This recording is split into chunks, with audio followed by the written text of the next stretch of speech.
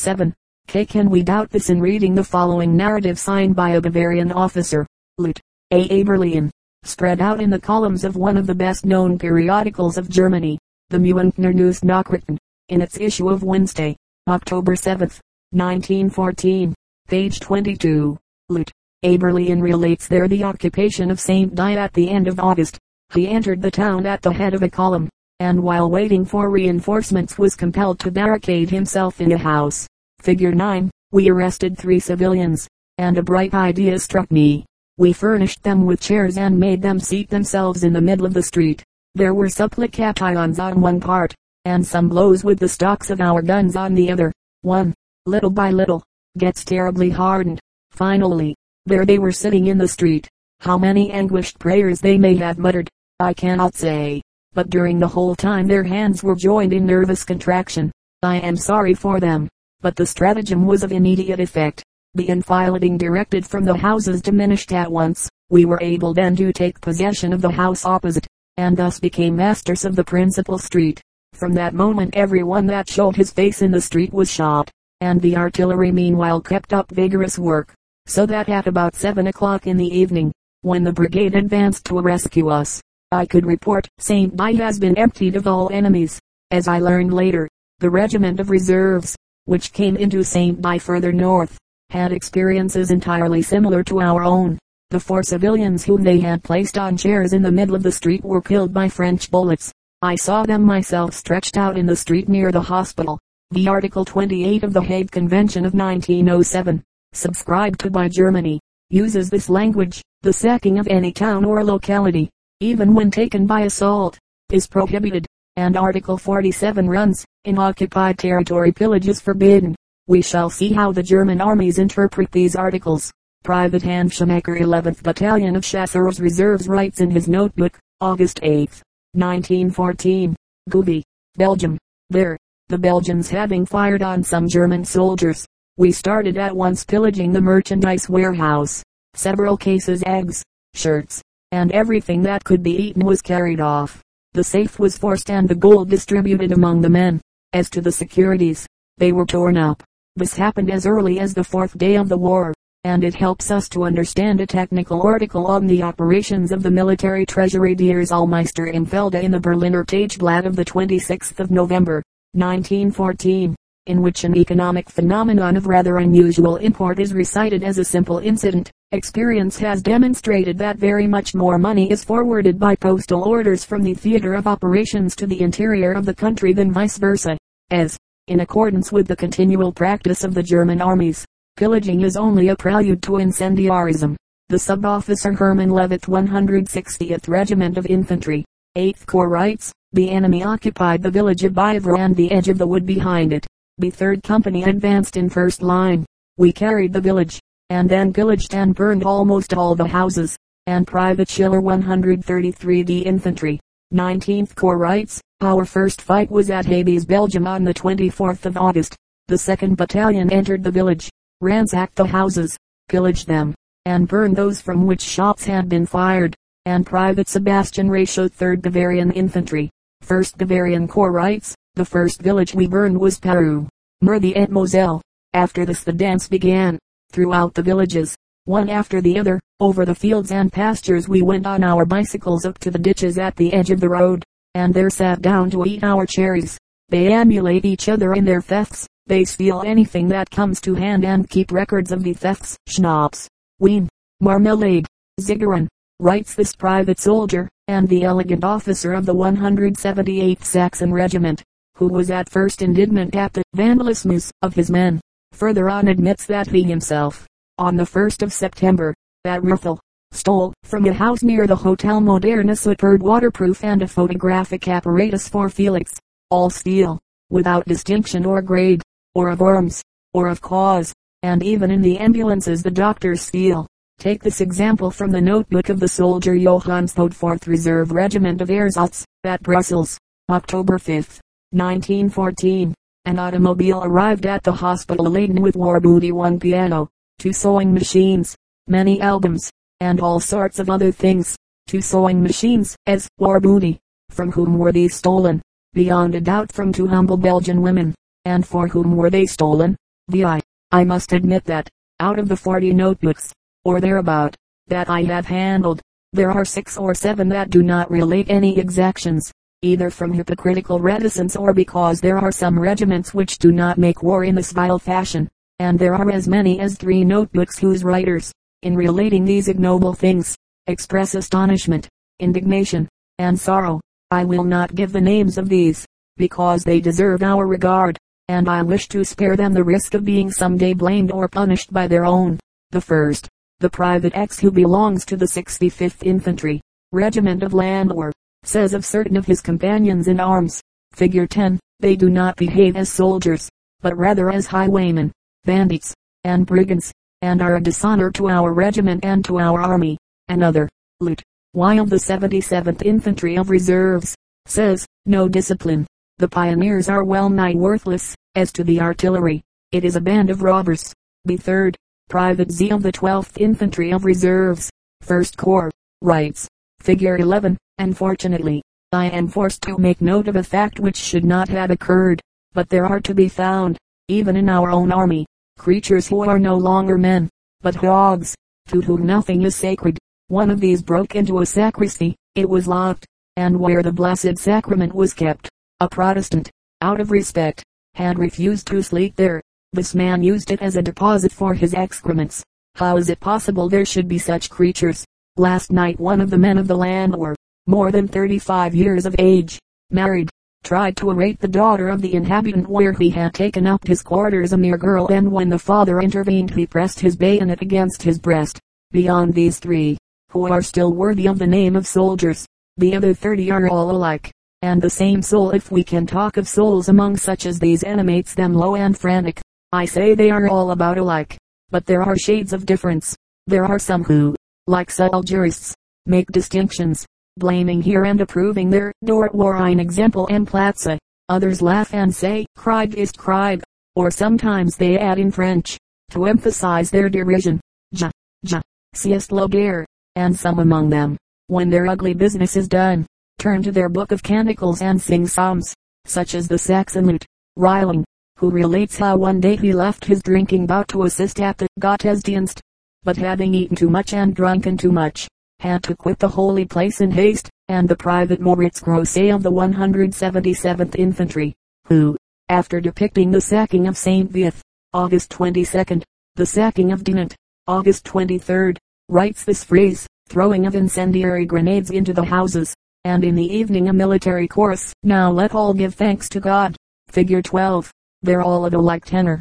Now, if we consider that I could exchange the preceding texts with others quite similar, quite as cynical, and taken at random, for instance from the notebook of the reservist Lautenschlager of the 1st Battalion, 66th Regiment of Infantry, or the notebook of the Private Edward Hole of the 8th Corps, or the notebook of the sub-officer Reinhold Cohen of the 2nd Battalion of Pomeranian Pioneers, or that of the sub-officer Otto Brandt of the 2nd Section of Reserve Ambulances, or of the reservist Martin Mueller of the 100th Saxon Reserve, or of Lt.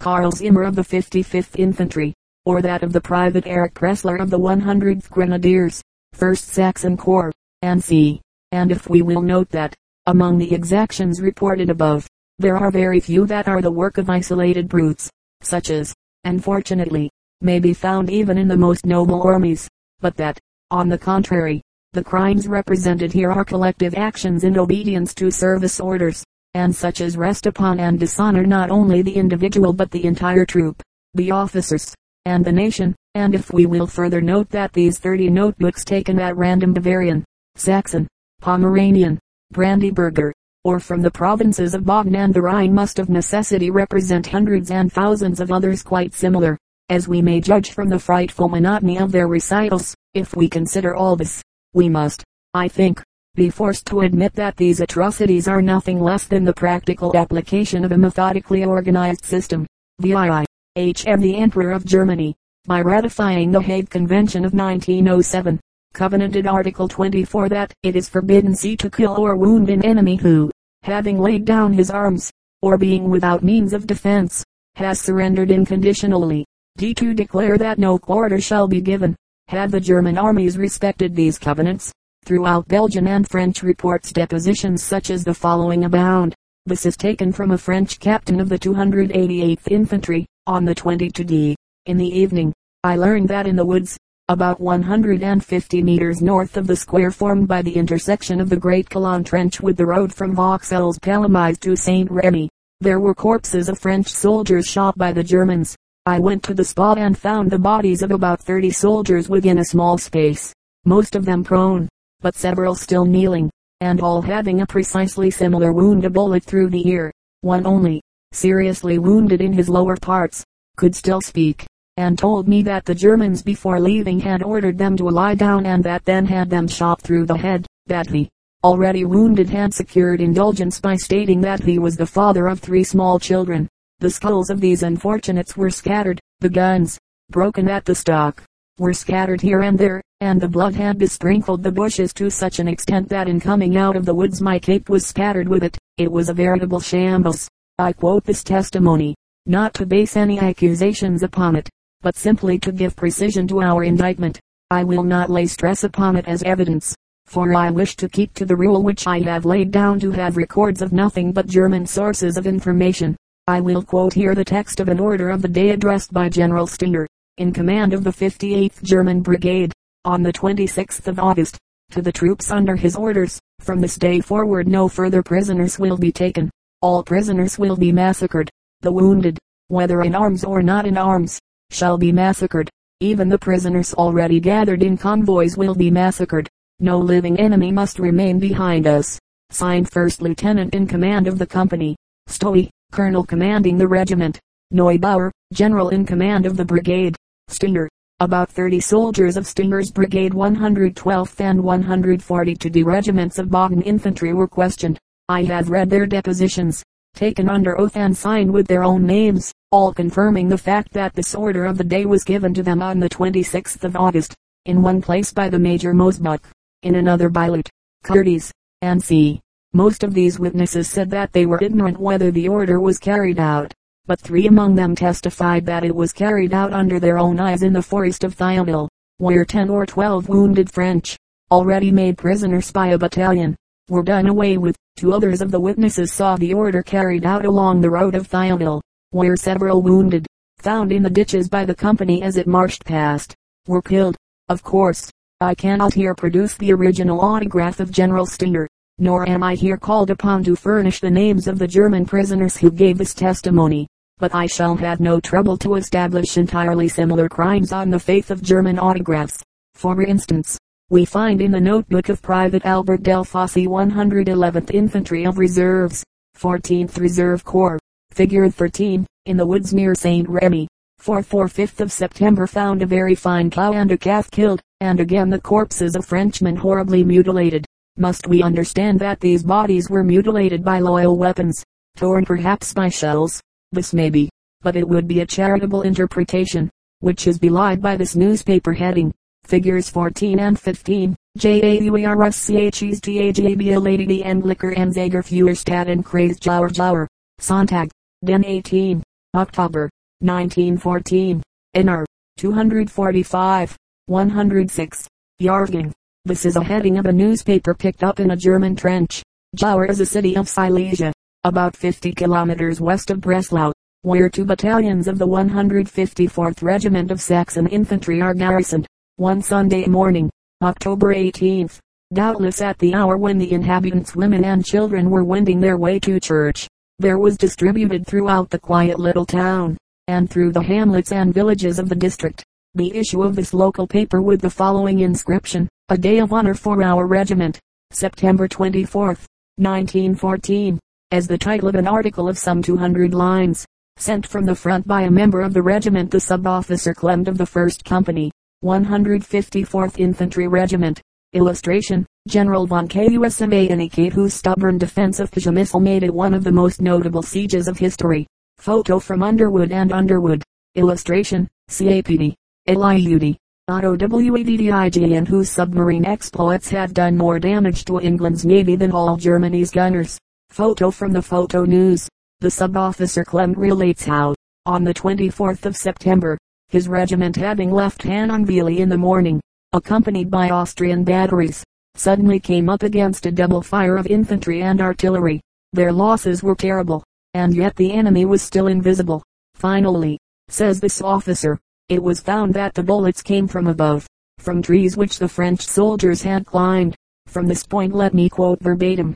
Figure 16, they're brought down from the trees like squirrels. To get a hot reception with bayonet stock, they'll need no more doctor's care. We are not fighting loyal enemies, but treacherous brigands. Note it is scarcely necessary to point out that it is no more treacherous, but quite as lawful, to fire from the branches of a tree as from a window, or from a trench, and that, on the contrary, it is rather more venturesome and more courageous, as the sequel of this story will show. We crossed the clearing at a bound. The foe is hidden here and there among the bushes, and now we are upon them. No quarter will be given. We fire standing, at will, very few fire kneeling, nobody dreams of shelter. We finally reach a slight depression in the ground, and there the red trousers are lying in masses, here and there dead or wounded. We club or stab the wounded, for we know that these rascals, as soon as we are gone by, will fire from behind. We find one Frenchman lying at full length upon his face, but he is counterfeiting death. A kick from a robust fusilier gives him notice that we are there. Turning over he asks for quarter, but he gets the reply, "Oh, is that the way, blackguard, that your tools work?" And he is pinned to the ground. On one side of me I hear curious cracklings. They're the blows which a soldier of the 154th is vigorously showering upon the bald pate of a Frenchman with the stock of his gun. He very wisely chose for this work a French gun, for fear of breaking his own. Some men of particularly sensitive soul grant the French wounded the grace to finish them with a bullet, but others scatter here and there, wherever they can, their clubbings and stabbings. Our adversaries had fought bravely. They were elite troops that we had before us. They had allowed us to come within 30, and even within 10 meters too close. Their arms and knapsacks thrown down in heaps showed that they wanted to fly. But upon the appearance of our gray phantoms, terror paralyzed them, and, on the narrow path in which they crowded, the German bullets brought them the order to halt. There they are at the very entrance of their leafy hiding places, lying down moaning and asking for quarter. But whether their wounds are light or grievous, the brave fusiliers saved their country the expensive care which would have to be given to such a number of enemies. Now the recital continues very ornate, very literary, and the writer relates how His Imperial Highness Prince Oscar of Prussia, being advised of the exploits perhaps, indeed, other exploits than these of the 154th and of the regiment of grenadiers, which forms the brigade with the 154th, declared them both worthy of the name of King's Brigade, and the recital closes with this phrase: "When night came on, with a prayer of thankfulness on our lips we fell asleep to await the coming day," then adding, by way of postscript, a little phrase, Heimkehr von Kempf. He carries the note with prose and verse together to his lieutenant, who countersigns it, certified as correct, Deneim, lieutenant commanding the company, and then he sends his paper to his town of Jower, where he is quite confident that he will find some newspaper publisher to accept it, printers to set it up, and a whole population to enjoy it. Now, let me ask any reader whatever be his country if he can imagine it possible for such a tale to be spread abroad in any paper in his language, in his native town, for the edification of his wife and his children. In what other country than in Germany is such a thing conceivable? Not in France, at all events. Now, if my readers want another document to show how customary it is in the German army to mutilate the wounded, well, I will borrow one from the notebook of Private Paul Gloede of the 9th Battalion of Pioneers, 9th Corps, figures 17 and 18, August 12, 1914. In Belgium, one can get an idea of the fury of our soldiers in seeing the destroyed villages. Not one house left untouched. Everything eatable is requisitioned by the unofficered soldiers. Several heaps of men and women put to execution. Young pigs are running about looking for their mothers. Dogs chained, without food or drink, and the houses about them on fire. But the just anger of our soldiers is accompanied also by pure vandalism. In the villages, already emptied of their inhabitants, the houses are set on fire. I feel sorry for this population. If they had made use of disloyal weapons, after all, they are only defending their own country. The atrocities which these non-combatants are still committing are revenged after a savage fashion. Mutilations of the wounded are the order of the day. This was written as early as the 12th of August, the 10th day after the invasion of innocent Belgium, and these wounded creatures that were tortured had done nothing more than defend their land against Germany, their native land, which Germany had sworn not only to respect but, if need be, to defend. And yet, in many countries, Pharisees reading these lines will go forward tranquilly to their churches, or their temples, or their banking houses, or their foreign offices, saying, "In what do these things concern us? This is war." Yes, it is war, but war such as was never made by the soldiers of Marseille, such as never will be made by the soldiers of Joffre, such as never has been made and never will be made by France, mother of arts, of arms, and of laws. Yes, it is war, but war such as Ella would not have carried on if he had subscribed to certain stipulations, for, in subscribing them, he would have awakened to the notion, which alone distinguishes the civilized man from the barbarian, distinguishes a nation from a horde, respect for the word once given. Yes, it is war, but war the theory of which could only be made up by such pedant megalomaniacs as the Julius von Hartmanns, the Bernhardis, and the Triechs, the theory which accords to the elect people the right to uproot from the laws and customs of war what centuries of humanity, of Christianity, and chivalry had at great pains injected into it, the theory of systematic and organized ferocity, today exposed to public reprobation, not only as an odious thing, but no less silly and absurd. For have we not reached the ridiculous when the incendiaries of Louvain, and Malines, and Reims, the assassins of women and children, and of the wounded, already find it necessary to repudiate their actions, at least in words, and to impose upon the servility of their 93 Kulturträger such denials as this? It is not true that we are making war in contempt of the law of nations, nor that our soldiers are committing acts of cruelty, or of insubordination, or indiscipline.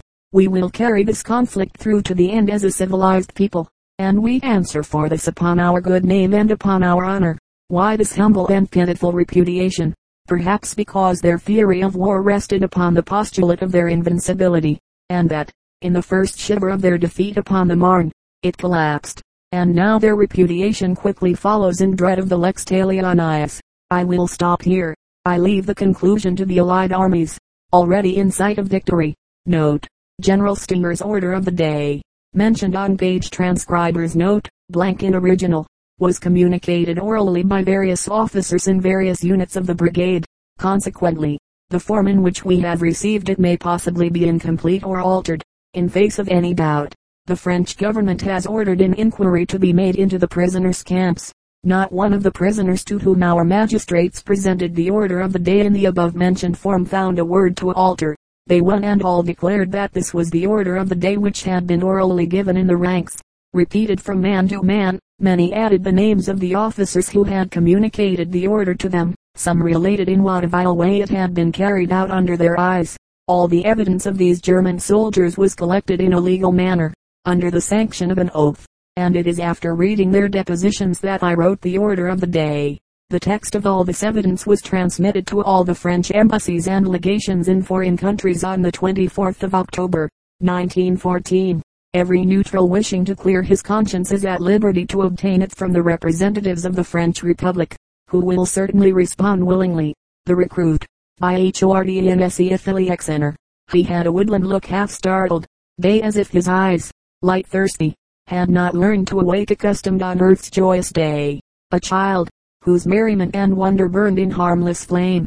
Even his uniform was but a light to hide his wind-wild grace, whose limbs were rounded youth, too supple, warm, to hold the measure of the street-made pace. Music and marching colors in the sky, the crowded station, then the train farewell. For all he had the glance, exultant, shy, that seemed to marvel, more to see to tell, yet with his breathing moved, hid by his coat, a numbered, metal disc, strapped round his throat. American reply to Britain's blockade order by William J. Bryan, American Secretary of State, with the publication on April 6, 1915, of its note in reply to the British government's order in council, proclaiming a virtual blockade against commerce to and from Germany, printed in the April, 1915, number of the New York Times Current History. The American government rested its case. The text of the note to Great Britain follows: Washington, March 30, 1915. The Secretary of State to the American Ambassador at London, You are instructed to deliver the following to His Majesty's Government in reply to your Nos. 1.795 and 1.798 of March 15th. The Government of the United States has given careful consideration to the subjects treated in the British notes of March 13th and March 15th, and to the British Order in Council of the latter date. These communications contain matters of grave importance to neutral nations. They appear to menace their rights of trade and intercourse, not only with belligerents but also with one another. They call for frank comment in order that misunderstandings may be avoided. The Government of the United States deems it its duty, therefore, speaking in the sincerest spirit of friendship, to make its own view and position with regard to them unmistakably clear. The order in council of the 15th of March would constitute, were its provisions to be actually carried into effect as they stand, a practical assertion of unlimited belligerent rights over neutral commerce within the whole European area and an almost unqualified denial of the sovereign rights of the nations now at peace. This government takes it for granted that there can be no question what those rights are. A nation's sovereignty over its own ships and citizens under its own flag on the high seas in time of peace island of course, unlimited, and that sovereignty suffers no diminution in time of war, except in so far as the practice and consent of civilized nations has limited it by the recognition of certain now clearly determined rights which it is conceded may be exercised by nations which are at war. A belligerent nation has been conceded the right of visit and search, and the right of capture and condemnation. If upon examination a neutral vessel is found to be engaged in a neutral service or to be carrying contraband of war intended for the enemy's government or armed forces, it has been conceded the right to establish and maintain a blockade of an enemy's ports and coasts and to capture and condemn any vessel taken in trying to break the blockade. It is even conceded the right to detain and take to its own ports for judicial examination all vessels which it suspects for substantial reasons to be engaged in a neutral or contraband service and to condemn them if the suspicion is sustained. But such rights, long clearly defined both in doctrine and practice, have hitherto been held to be the only permissible exceptions to the principle of universal equality of sovereignty on the high seas as between belligerents and nations not engaged in war. It is confidently assumed that His Majesty's Government will not deny that it is a rule sanctioned by general practice that, even though a blockade should exist and the doctrine of contraband as to unblockaded territory be rigidly enforced, innocent shipments may be freely transported to and from the United States through neutral countries to belligerent territory, without being subject to the penalties of contraband traffic or breach of blockade, much less to detention, requisition, or confiscation. Moreover, the rules of the Declaration of Paris of 1856, among them that free ships make free goods, will hardly at this day be disputed by the signatories of that solemn agreement. His Majesty's Government, like the Government of the United States, have often and explicitly held that these rights represent the best usage of warfare in the dealings of belligerents with neutrals at sea. In this connection I desire to direct attention to the opinion of the Chief Justice of the United States in the case of the Peterhof, which arose out of the Civil War, and to the fact that that opinion was unanimously sustained in the award of the Arbitration Commission of 1871, to which the case was presented at the request of Great Britain. From that time to the Declaration of London of 1909, adopted with modifications by the Order in Council of the 23rd of October last, these rights had not been seriously questioned by the British government, and no claim on the part of Great Britain of any justification for interfering with the clear rights of the United States and its citizens as neutrals could be admitted. To admit it would be to assume an attitude of neutrality toward the present enemies of Great Britain, which would be obviously inconsistent with the solemn obligations of this government in the present circumstances, and for Great Britain to make such a claim would be for her to abandon and set at naught the principles for which she has consistently and earnestly contended in other times and circumstances. The note of His Majesty's Principal Secretary of State for Foreign Affairs, which accompanies the Order in Council, and which bears the same date, notifies the Government of the United States of the establishment of a blockade which island if defined by the terms of the Order in Council, to include all the coasts and ports of Germany and every port of possible access to enemy territory. But the novel and quite unprecedented feature of that blockade, if we are to assume it to be properly so defined, is that it embraces many neutral ports and coasts, bars access to them, and subjects all neutral ships seeking to approach them to the same suspicion that would attach to them were they bound for the ports of the enemies of Great Britain, and to unusual risks and penalties. It is manifest that such limitations, risks, and liabilities placed upon the ships of a neutral power on the seas, beyond the right of visit and search and the right to prevent the sh.